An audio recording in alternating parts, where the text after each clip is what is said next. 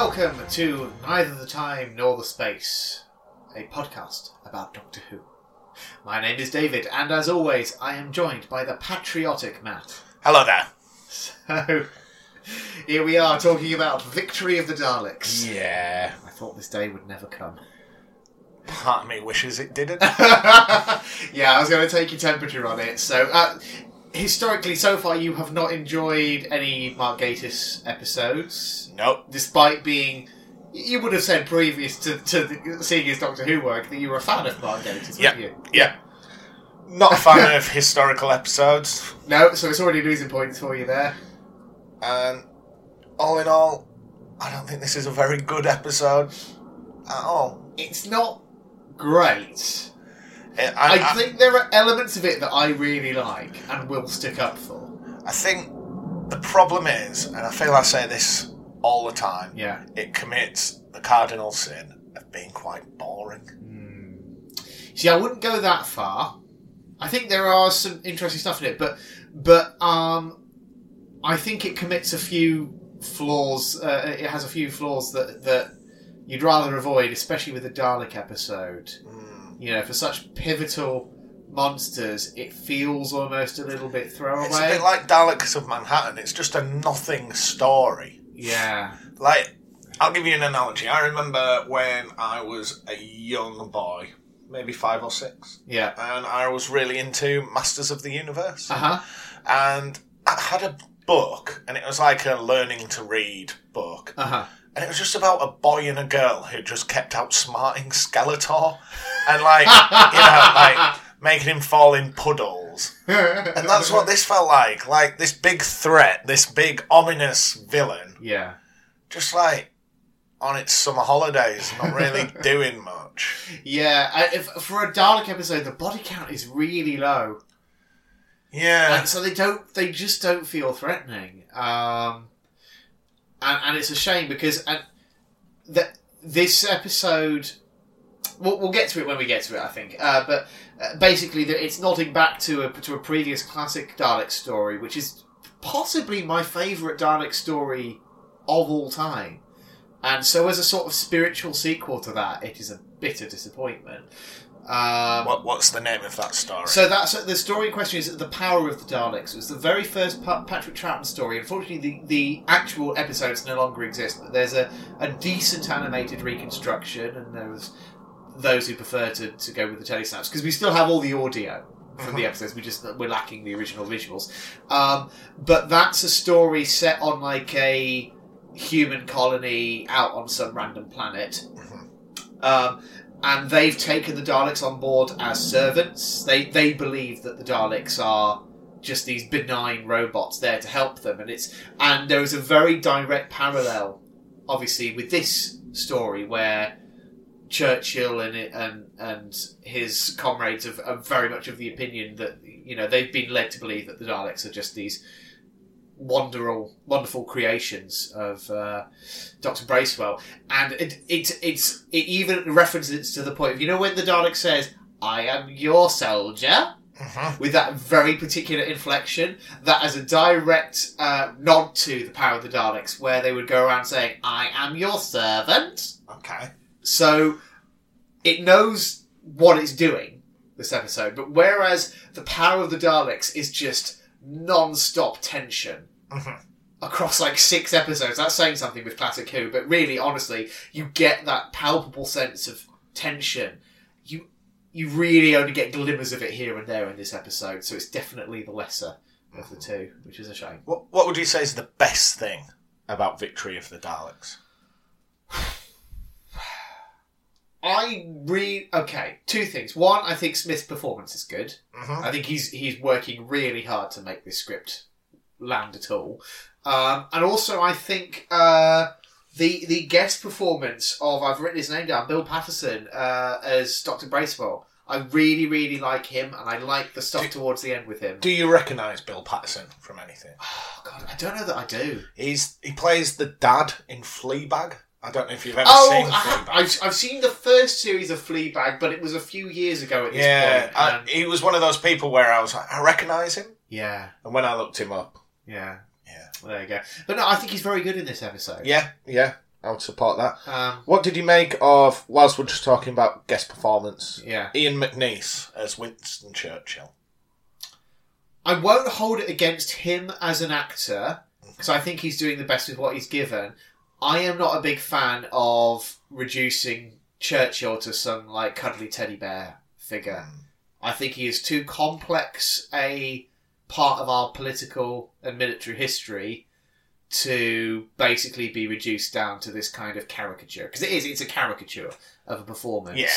And I think if you compare it to other historical figures we've seen, like, for example, a certain Mr. Dickens from a previous Mark Gatiss episode, where I think that was a much more nuanced portrayal. Like, you get a sense of the man's flaws as well as his genius. Yeah. Whereas with this, it's like the version of Churchill that exists in the minds of UKIP voters. Yeah, it's like Churchill the bulldog that sells car insurance. Yeah. So, but like I say, I don't blame McNeice as a performer, because that's the role he's been given. But it's not, I think, a version of Churchill I'm particularly interested in. Let's put it that way. Right. Shall we get into the episode? I think we should. Okay, so it's episode 3 of season 5 from the 17th of April, 2010. Mm-hmm. And can I make a note here, actually? With this being the 3rd episode, we have now, like, a perfect parallel of Series 1, in that you've got... It's every series. But Intro, go to the future, go to the past. Well, sometimes they flip it. Sometimes they do go to the past, then go to the future, which they did with Series 4. And Series 3, actually, because I think Martha we had Shakespeare Code, and then we went to whatever the future one was for Doesn't matter. Martha. Anyway, it doesn't matter. But with Series 1 particularly as well, you've got showrunner, then the first guest thing is a historical written by Mark Gatiss. So it's like, it really is a very almost conscious parallel. Now, I know we said we're getting into the episode, but Yeah. ideas just springing into my head. Yeah. I think I know the answer before I ask it. Would you say this is better than the previous Mark Gatiss historical? No, I think it's the worst one he's written so far. What is it? The Unquiet Dead? We've had The Idiot's Lantern, and there was another Gatiss story. Was that I can't remember if that was a historical now or not. He does tend to do historicals. But certainly of my favourite of the RTD era is The Unquiet Dead. It has kind of been diminishing returns to some extent with Mark Gatiss, I think, so far. And Does he still contribute? he hasn't written anything for Series 11. I think he's probably hung his hat up at this point. There are a few more to come. Right. Okay. Right, so the episode begins with an air raid siren. I mean, we got the illusion of what's coming last episode. Yeah, we got a little teaser scene at the end of the last episode. And we're in Churchill's war bunker. Yeah. He says it's time to roll out the secret weapon, and it's a Dalek. Yeah, and we've already seen. but I do quite like that, because they've got the, like, you know, the map on the table with the little models, and like, so where you'd expect to see like a little model tank, it's a little model Dalek instead. I do think that's quite fun. Yeah, you know. It was a good reveal. Yeah, I mean, had it not been, it's already all been victory. teased in the previous So episode. the Doctor arrives. Yeah. To meet with Churchill. I've just put have they met before in canon. Because they seem like old friends. Definitely, that's the way it's been written. And I know that the timeline isn't linear. Yeah. But I just wondered. I am not personally aware of it now. That whether that's just me forgetting, I feel like I would remember if I have specifically seen a classic series episode with Churchill in it. I don't recall of anything I've seen so far. I am sort of most of the way through the 5th Doctor at this point. I haven't seen much 6th or 7th, so I wouldn't like to say necessarily for definite, but I'm not aware of any. So Churchill wants the TARDIS key. He thinks that's the weapon that'll win him the war. Yeah. And it turns out the phone call we saw in the last episode took place a month ago to Churchill. Yeah. So it's been like fairly frequently mentioned since the Doctor's rejuvenated, the TARDIS, it's got these like weird time jumps. Yeah, like it seems a little unreliable. I mean, like the TARDIS. I know, when it suits the plot, it's always unreliable. Exactly, it's reliable when it needs to be, and it's unreliable when it needs to be. Just depends on the whim of the writer, really. So then we're introduced to Churchill's. I don't think it's his direct assistant. It's someone working underneath him, but she seems the most prominent. I think she's called Breen. Yeah, sure. She suggests her partner's squad was shot down. Yeah. That's about as much plot development we get with her. Yeah, this is what I've written that in my notes as one of the I think the real drawbacks of this episode is that like they tease like they're gonna do something with that. It doesn't go anywhere. It doesn't go anywhere at all. I think it's like, is it just an attempt to like show the impact of war? But if it is, then it's just so underplayed that I think is the film called The Enigma. No, The Imitation Game. The Imitation Game. Because there's a whole plot there where they discover the Enigma code, and the first message they transcribe is that one of their brothers' units is going to be shot down. But they can't make that revelation because it would prove that they've broken the code. So I wondered whether that's the sort of angle they were trying to play. I know that film came out later. Yeah. But we never get that sort of sympathetic ending to this. I think, like, literally, like, one of the last scenes, you see her having a quiet cry. Yeah. And, like, one of the other people, the staff in the war room says, oh, her partner was shot down. So that's it. We don't really get more than that from it. And it's just like, I don't know why it's there. I just don't understand why it's in the script. I mean, it was the Second World War. Everybody, through 6 degrees of separation, knew somebody who had lost somebody. Exactly, yeah. You know, so if it's not part of the main plot, we didn't really need it. So, anyway, Churchill says he's got something to show the Doctor, and it's the Ironside Project. Yeah. I quite like that as a code. That is exactly what they would call it, isn't it? If Britain invented Daleks in World War II, we would have called them Ironsides. And then they go up to the roof. We see all the air raid blimps and what have you. Yeah. And I just put, were we here in the Doctor dances? Not exactly, but we were around this sort of time. So, yeah, for all we know, Eccleston and Because in the Rosa... Doctor dances, like, Blitz-stricken London is made to look quite glamorous. You know, you've got, like, Jack having his, like, officer's ball and everything. Yeah. Whereas here it's, like, grimy and dusty and probably a more realistic portrayal. Probably, yeah. So, Churchill orders fire on the Luftwaffe. They're, like, flying over conveniently at this time. And it's just a Dalek that's been spray painted green, like camo green. Yeah. And they've stuck a Union Jack on it and, like, some, like, drab netting to sort of make it look like an army man. Yeah. What did you reckon to that, love? I quite like it. I quite like the sort of army paint job on the Dalek. Again, like I don't hate the premise of this episode. It's more the execution of it that I feel is a bit lacking. I think the concept of like Daleks working like sneakily. I mean, perhaps not. But if you think back to Family of Blood, yeah, where we get the ending and it's about the guys in the trenches together, yeah, and we cut at the end and it's like Memorial Sunday, yeah, and yeah. Like, that's handled in quite a dignified fashion. It is, yes, and absolutely. I mean, I don't want to use the word respectful because it's still a story about space aliens. Yeah. But we just don't get that tone here.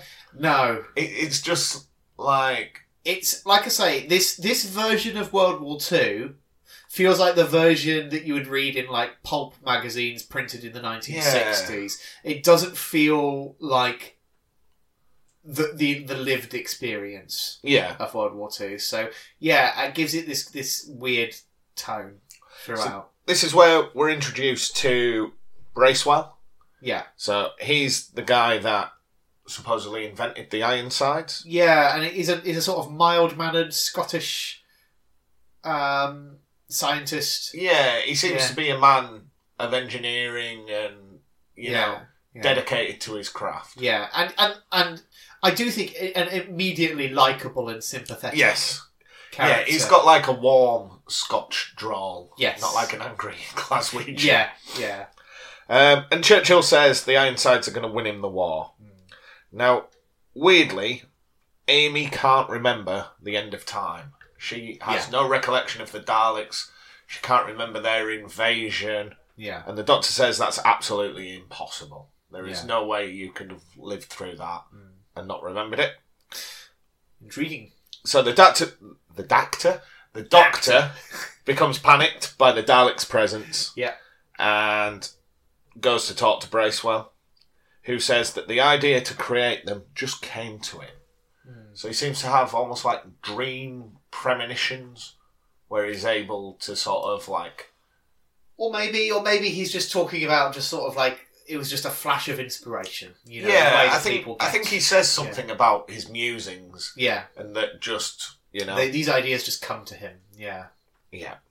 So, the Doctor, I've just put in my notes, just kicks off big time. Yeah. And attacks the Dalek with a spanner. Yeah. I mean, he doesn't like him. No. He doesn't like a Dalek. No. But obviously the thing that's ticking him off here is the fact that he's seen them being sneaky before. He knows what this game is to some extent. He doesn't know the exact nature of the plan, but he's seen them acting benign. And he knows that it's just a ruse. Where did we leave with the Daleks at the end of Time? Did they just... did some flee? Remember. I can't... Probably. Yeah. The honest truth is I neither remember nor care. Is that the one that's got Davros? Yeah. That was the last time we saw it. So they're like fighting them. I can't remember. I honestly can't remember. Yeah, this is the trouble with RTD finales, in that like whilst it's happening, it's thrilling and it's like so loud and dramatic and everything's happening, and you come away feeling satisfied, but then a week later, if you try and recall any plot details, it's impossible because it was just it was all noise. There was Dalek Sec, who was the insane Dalek. Yeah, who'd like been prophesying. And then there was Davros. Yeah. Then there was like the new... There's like Emperor chief. Dalek, I think. But I literally can't remember what happened to any of those three. No, there was lots... The camera started shaking around. And there was a big things bang. Exploded. And Dalek Sec was like screaming. Yeah. I can't remember if he died. No, and you just came away feeling like the Doctor had done a good job. Like, maybe he had. I don't know. I mean... Forget Amy's like memory. I can't remember like the Dalek invasion. But anyway, just accept it. Just go with it. Some Daleks obviously survived, and they decided to that's really like hide in World War II and paint themselves green for whatever reason. Okay, so he's smashing it with a big spanner. Yeah, and yelling it. When the Doctor says, "I am the Doctor," the Dalek responds, "Correct, transmitting testimony." Yeah. So I think he says, "I am the Doctor, and you are the Daleks." Yeah. So, do you think that Dalek was aware it was being sneaky, or do you think it was almost like mind wiped until it was triggered by this? No, we addressed the testimony thing later. It was their plan that they wanted to be identified by a trustworthy source, such as the Doctor. So there's a big Dalek ship just hiding behind the moon. Yeah. As why not? You do. And we have what's called the progenitor. Yes. That activates. Yes. And we're not told at this time what that does or what it is. It's just like, I don't know. Just a big machine. It's like a metal teacup with lights on it. Yeah. And the lights get a bit brighter. Yeah. So the Dalek shoots Bracewell at this point and shoots his arm off. A little bit like RoboCop. Mm-hmm. Because he is a robot. Yeah.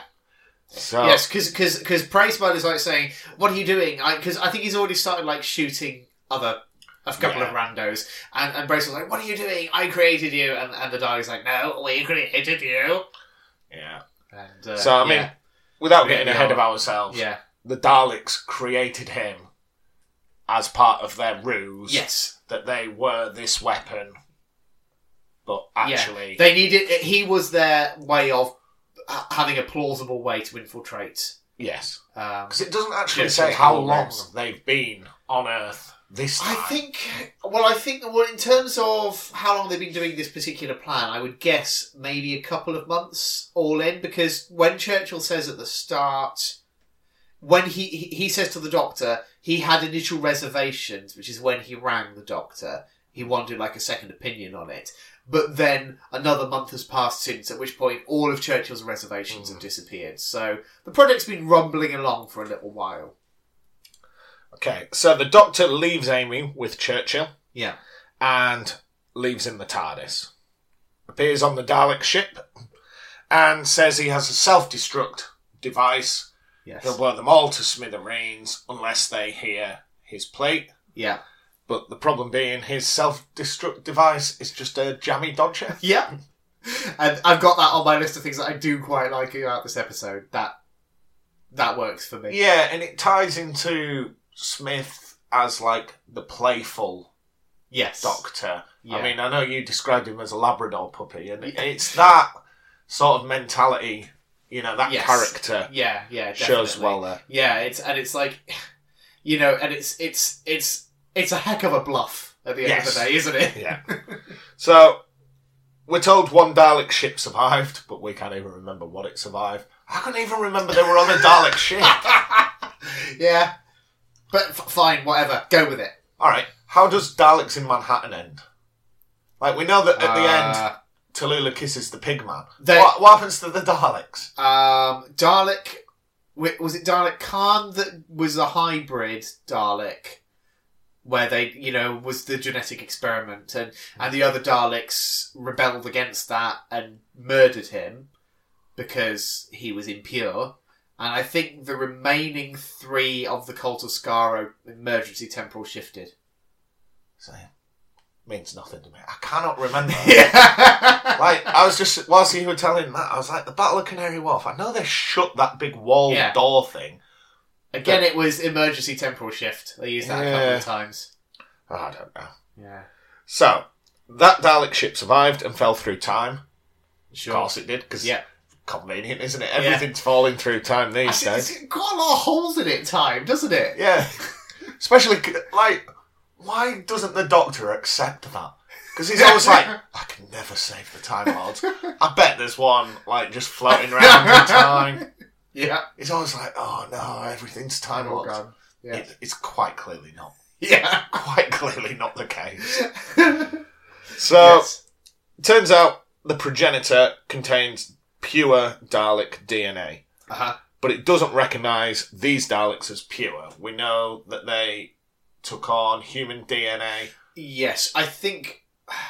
Yeah, they were presumably some of the remnants of the army that was... Because was that when Rose touched the first Dalek in Dalek? Yeah. I can't remember how that episode ended. But anyway, yeah. I remember they were behind a security door. These are puny, impure Daleks, and the Dalek progenitor won't work for them. So it needed the Doctor because he's their greatest threat. Yeah. And the progenitor recognises in great times of need, it needs to fire out some more Daleks. Can I just say, that whole concept is really dumb. Oh, 100%. Like, really 100%. Dumb and bad. And you know what? I don't even blame Gatiss for this, because I don't know, but I would assume that he was basically given a brief by Moffat and said, look, spoilers, we're going to introduce some new Daleks in a minute. I want to introduce these new Daleks, so we need to get rid of the old Daleks. Can you get us from A to B? And so he was just trying to write a story around that. Which is a bit of a thankless task, I think. Yeah, and especially the new Daleks are just a bit bigger and a bit brighter. Yeah, we'll get on to the new Daleks. I've got thoughts, don't worry. I mean, just whilst we're on the topic of how forgettable the Dalek adventures are, I have my notes in front of me. Yeah. Without turning the page, I couldn't tell you how this episode ends. Really? It's been maybe a week since I've watched it. Yeah. This, I'm really resting on my notes with this one. Right. So, the Daleks turn on all of London's electricity. Yeah. So, the opposite of a blackout, they want the Luftwaffe to see where everything is. so they can bomb it. So Amy says... That's to be clear, that is them.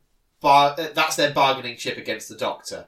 The Doctor is threatening them with the self-destruct button, which we know to be a jammy dodger, and so their retort to that is, right, well, your beloved Earth, let's watch it get torn to shreds with this war, and they know that like the human race has a weakness of his, like his compassion for the human race is his weakness. So back on Earth, Amy says that their weapon to win this is a gift from the Daleks, and then she just runs away. And it turns out the progenitor has worked, and I've just put, we get a rainbow coalition of Daleks. We do rather, don't we? So yeah, let's discuss the new Paradigm Daleks. Is that their official title? They're like the Power Rangers. Yeah, so there's one of every colour. So we've got, I think it's black, white, red, yellow, and blue. Yeah. So you got the three primary colours plus black and white. They're chunky. Yep. They're big old boys. Big Daleks. They famously got a sort of a hunched back. Okay. Like if you look at them closely, like there's this sort of bit at the back. And they look really plasticky. They look like giant toys. Yeah. They don't look as menacing. No. Swing and a miss, I think. I like different coloured Daleks, and like all through the classic series, like you've got different coloured Daleks. I would liken it to the old Daleks are a bit like your granddad's rusty old petrol lawnmower. Yeah. And these new ones are just like your Flymo. Yeah. It's... I'm all for having different coloured Daleks. I was getting a bit bored of the RTD era bronze Dalek. We'd seen a lot of very similar Daleks.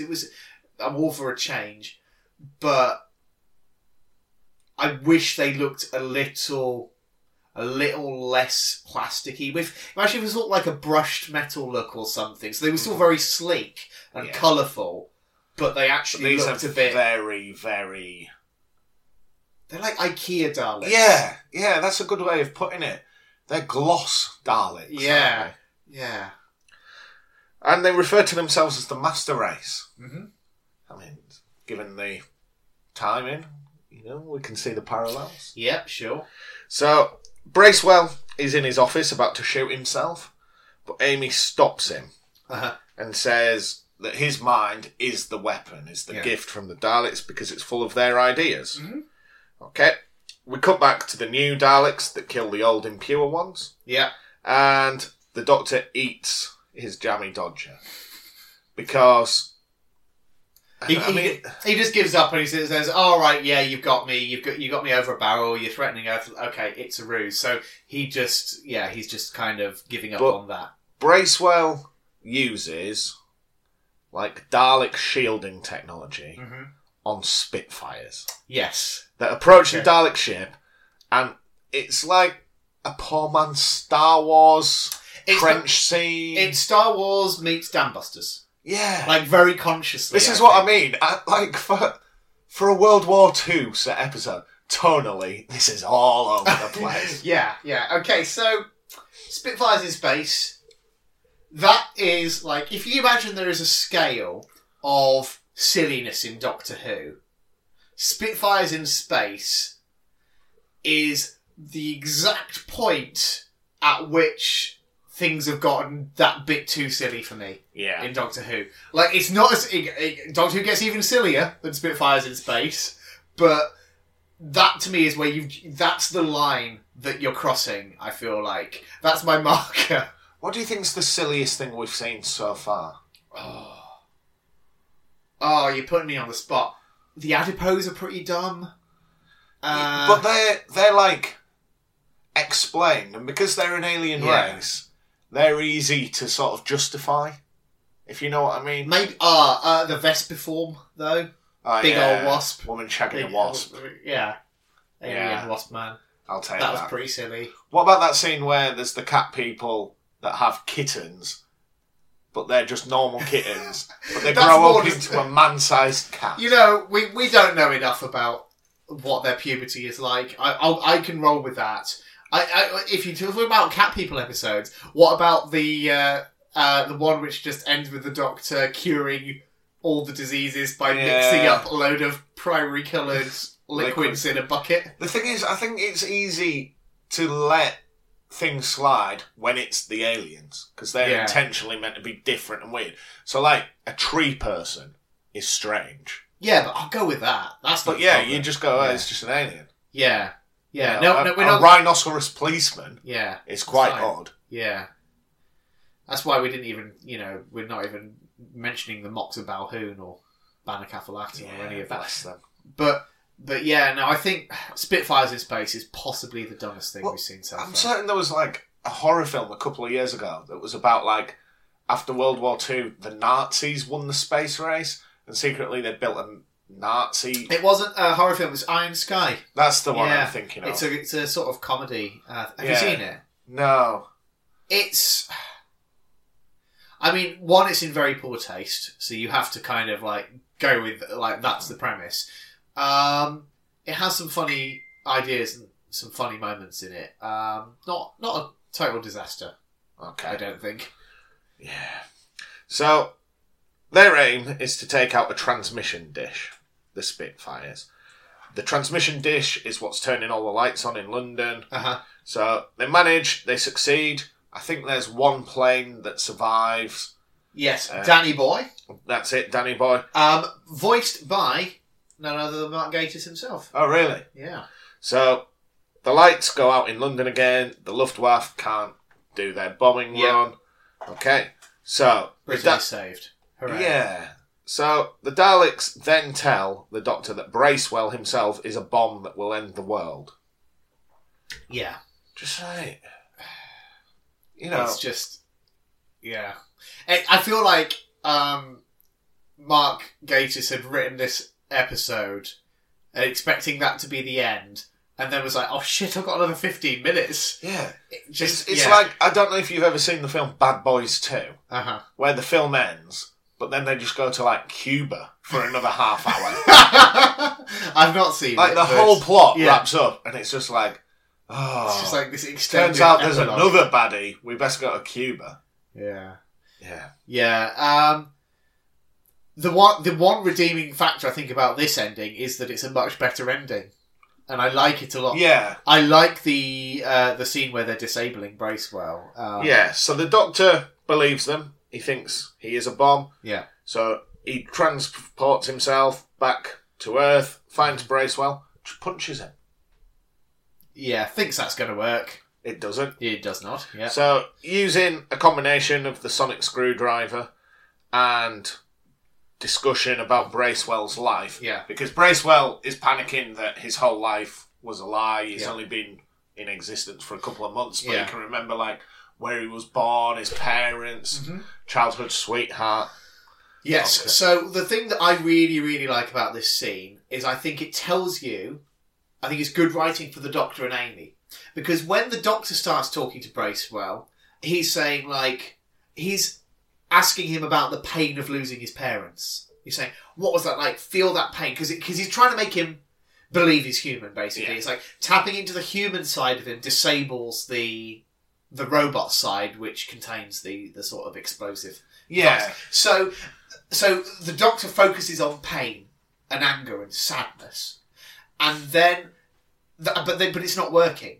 The time is continuing to creep up and up. Sure. And then Amy intervenes and says, have you ever fancied someone that you shouldn't? And comes at it from a completely different angle and starts tapping into emotions of love. And that's the thing that starts to... and I think the thing that I like is that reveals so much about the Doctor and his experience and how pain is what drives him to a large extent. Knowledge of pain and all the hurt of losing so many people. And then, but ultimately, that's not what drives human beings. What drives human beings is love. And Amy understands that because Amy is a human. Yeah. So I just think that's really good writing, and from an episode that otherwise up until this point has been a little like, what? Yeah, come on. All of a sudden this just comes out of the blue and I'm just like, oh, that's beautiful. Where was this writer for the last 40 minutes. So, shall we just talk about the appearance of Bracewell's, like, robotic form? Yes. Okay. Okay, so, first and foremost, how did he have no idea that he was a robot? Well, to be fair, there was a skin layer. Yeah, but, you know, if you bump around your house, if it starts ringing... I imagine it was all part of the programming, was that he wouldn't think to question it. So, they open his chest. Yeah. And at first, his chest, it just looks like the Iron Man suit. It pretty much does, yeah. So it's like square pectorals, square abdomen. Yeah. But in the centre, it's got this circular dial Yes. that seems to be just like there for the purpose of when he might be a bomb. Yes. So it's pretty broken up into segments. Yeah. As he becomes more stressed, each one changes colour, eventually turns red, moves to the next segment. Yeah. When Amy calms him down, they go back round the other way. Yeah. It's very much a design of its time, isn't it? It is. I would say the dial in particular is a little bit Fisher-Price, isn't it? Yeah. But that doesn't for me impact on the emotional core of that scene, and that's what I really love. I think Matt Smith, Karen Gillan, and Bill Patterson all put in amazing work in that scene. And I think if you take that scene out, this episode drops from like a 6 out of 10 to like a 3 out of 10 for me. Yeah. It really it makes that much of a difference. It is one of the better parts, Yeah. I would say. Yeah. So from there, like I say, Amy talks to him about past love. That overrides the bomb. And in keeping with, seems to be the theme of this episode about the poor ending of Dalek episodes, my notes just say, the Daleks fly off, the Doctor's mad, they escape. Yeah. That is it. Yes. That's as much as we get. Pretty much. And then this is where we go back to Green, or Breen. I seem to have changed her name halfway through. Shrug. Who cries again that Yeah. her partner's been shot down over the channel. Yeah. And It's just nothing. the Doctor denies Churchill the alien tech. So the Churchill thinks he can still use some of this Dalek technology. Things like the shielding to get the Spitfires across the channel. Yeah. But the Doctor just says, no. That's not how it's going to be. No. Yeah. So they hug, at which point Churchill steals the TARDIS key. Yeah. And He's a naughty boy. Yeah. Churchill. Again, but I mean, it's not the character of Winston Churchill I know. No. Like, wasn't he actually quite dour and... That's the thing. It's like they've turned him into this sort of cuddly teddy bear version of Churchill, and it feels like you're doing a disservice to the complexity of that man. So, that would be an okay place for the episode to end. Yeah. But we then cut back to Bracewell, who is waiting for the Doctor. He thinks the Doctor's going to shut him down. Yeah. But again, this is where we get sort of that revelation that the Doctor's perhaps himself becoming more human. And he doesn't shut him down. He gives Bracewell the opportunity to give himself the life he thought he had. Yeah. Okay, and I think at this point he says, I'm going to go find the girl he's dreamt of. Yeah. Whether she's real or not. And I like the way it plays out as well, because like Bracewell's really, really slow on the uptake, because he knows that he can't exist. So he's like, okay, I've been preparing for this moment.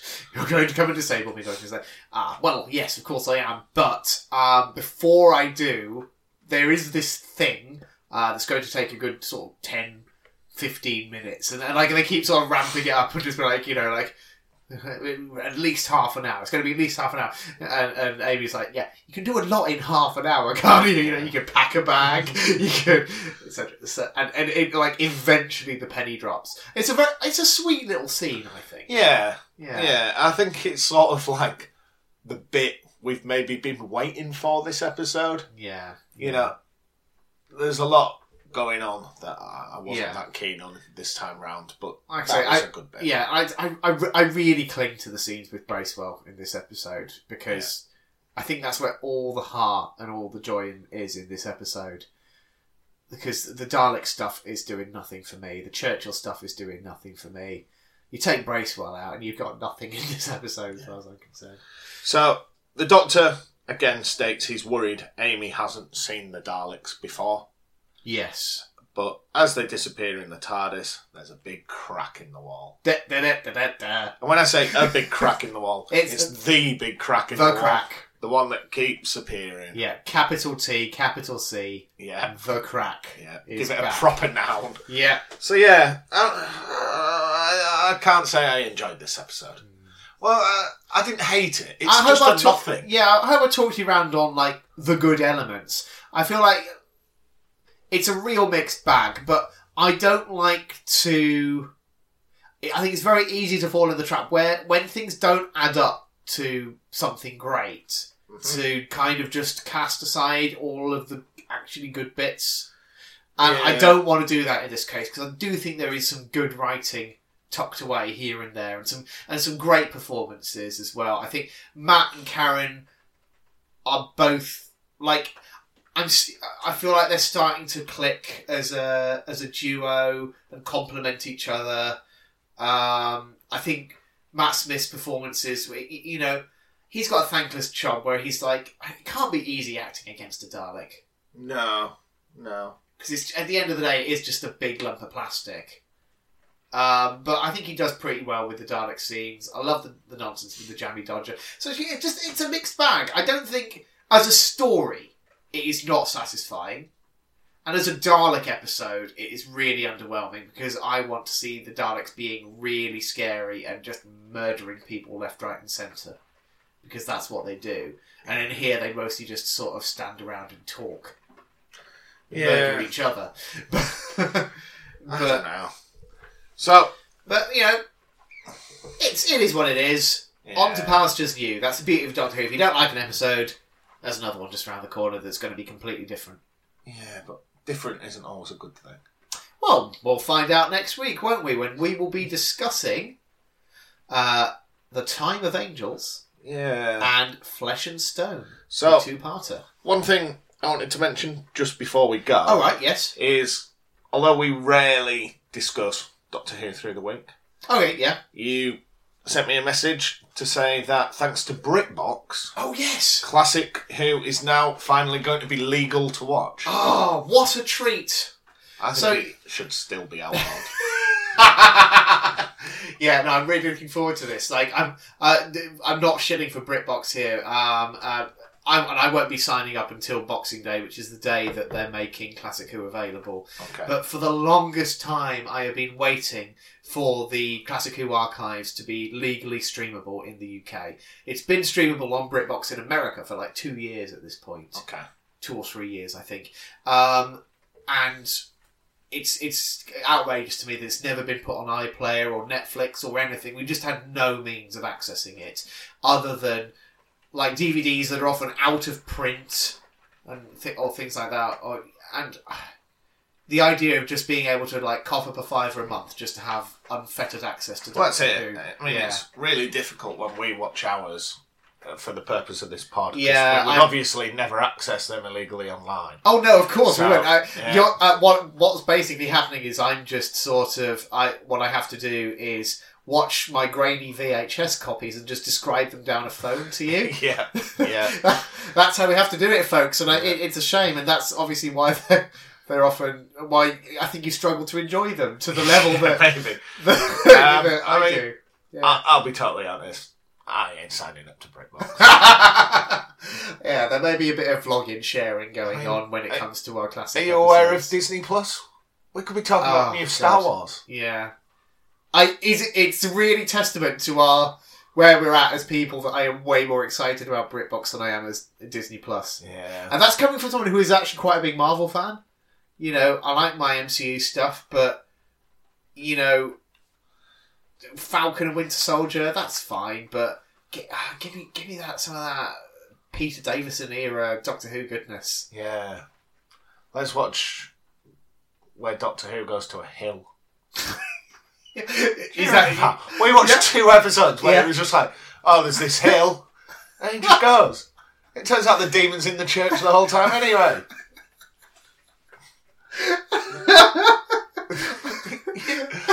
Come on, tell me I'm wrong. That is what happened. He's just like, oh, should we go to this hill? And they spent ages going to the hill. Oh, but there was so much atmosphere. It's all about the tone, man. All about the tone. Anyway, so that's all to look forward to. Before we get to our next classic series episode, we've got a whole lot more Series 5 to get through. So join us next week when we will be discussing The Weeping Angels 2-parter. Okay. Till then, cheerio. Bye now.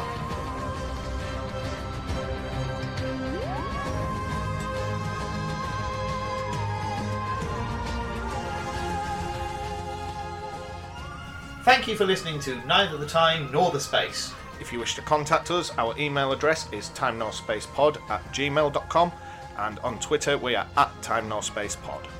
And thank you to Alexander Urban for his smashing arrangement of the Doctor Who theme.